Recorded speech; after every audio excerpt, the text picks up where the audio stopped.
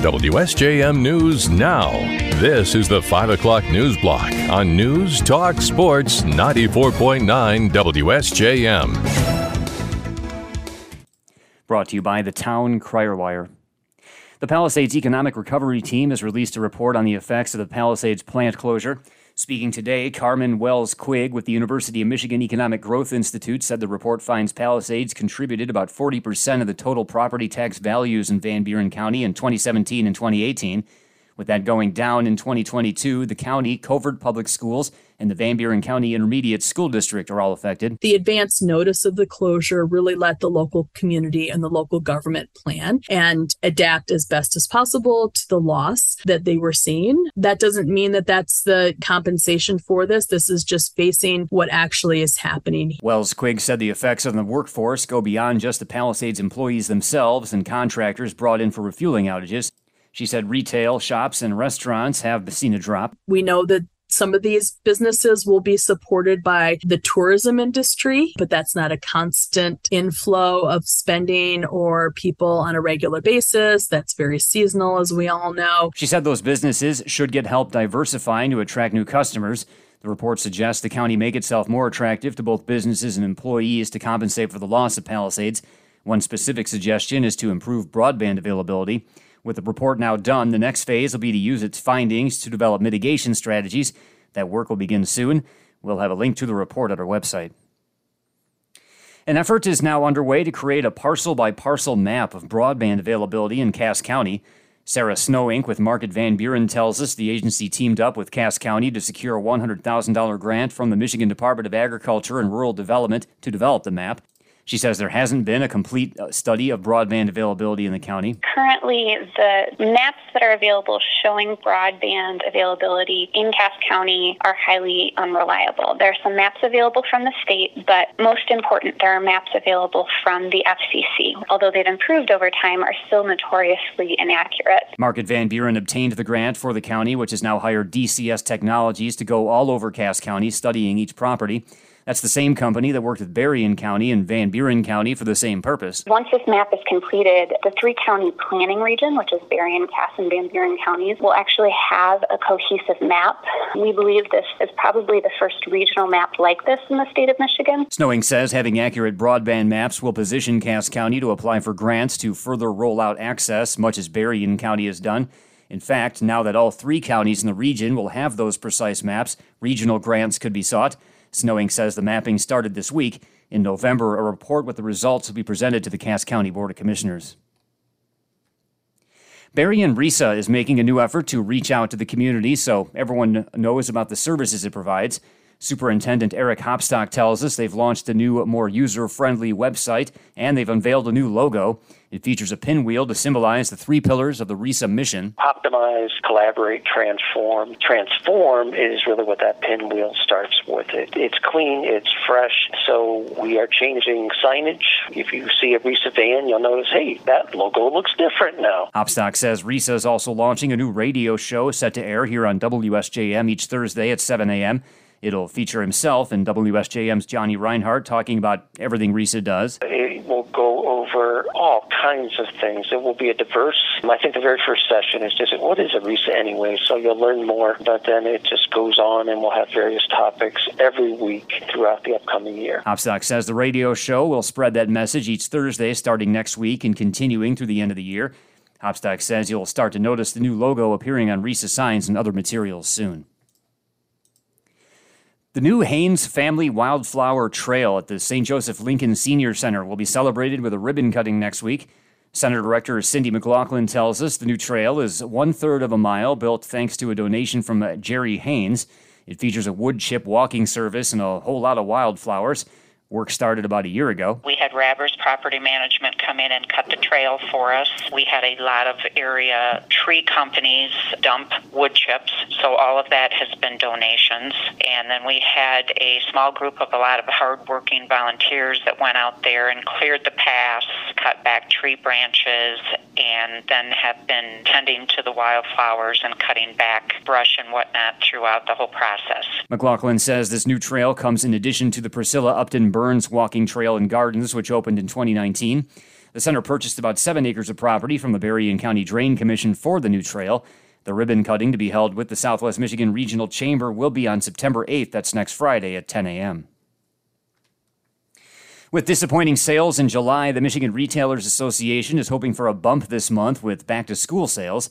That's something that should amount to about $41 billion nationwide, says the association's Andrea Bitely. With schools all over the state already back in person, we know that those important purchases of pencils and pens and calculators and laptops have been being made over the last month, and we're hopeful that those numbers are positive.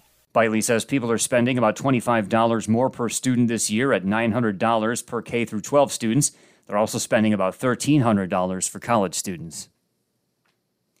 And South Haven Area Emergency Services will hold a pancake breakfast on Sunday at its station at 90 Blue Star Highway. The event will raise money to repair the firefighter memorial in downtown South Haven and help to pay for the purchase of instructional videos for ALS airway procedures. The memorial was placed at the city's downtown entrance in 2000 and stands 8 feet tall. The breakfast will cost $10 for adults, $5 for kids between 4 and 14, and will be free for anyone at 3 and younger. WSJM News Now continues with your Bloomberg Report.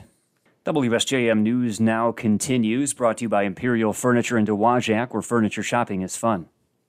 A federal judge in Washington has set the date for Donald Trump's January 6th case in Washington, D.C.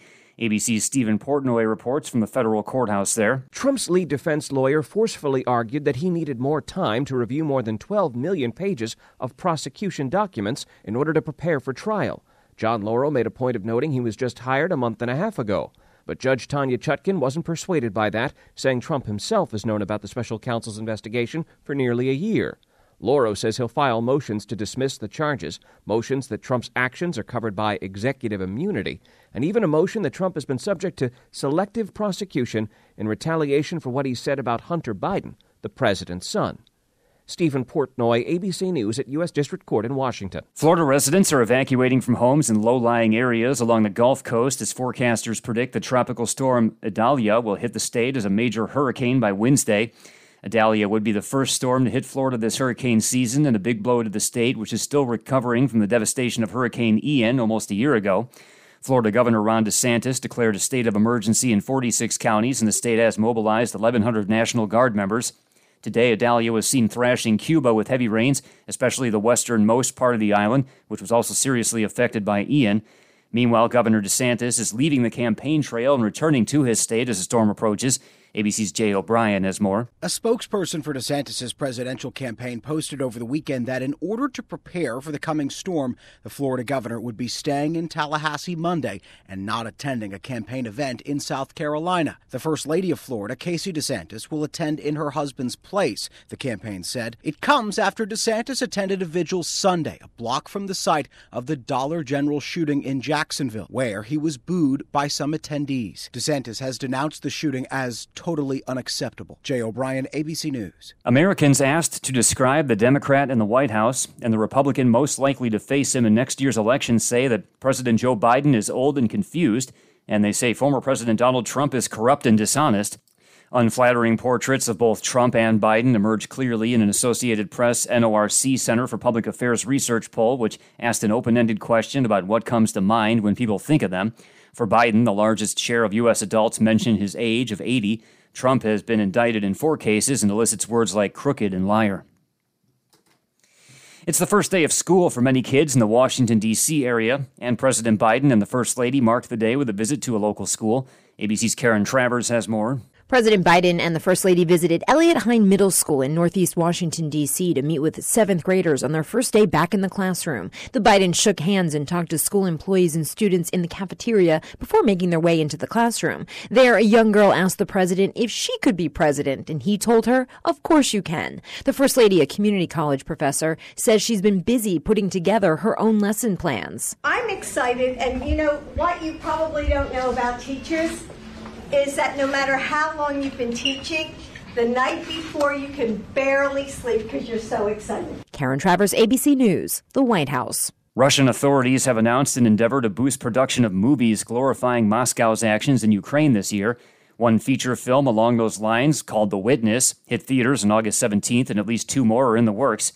but it's a big question whether such films will actually attract viewers.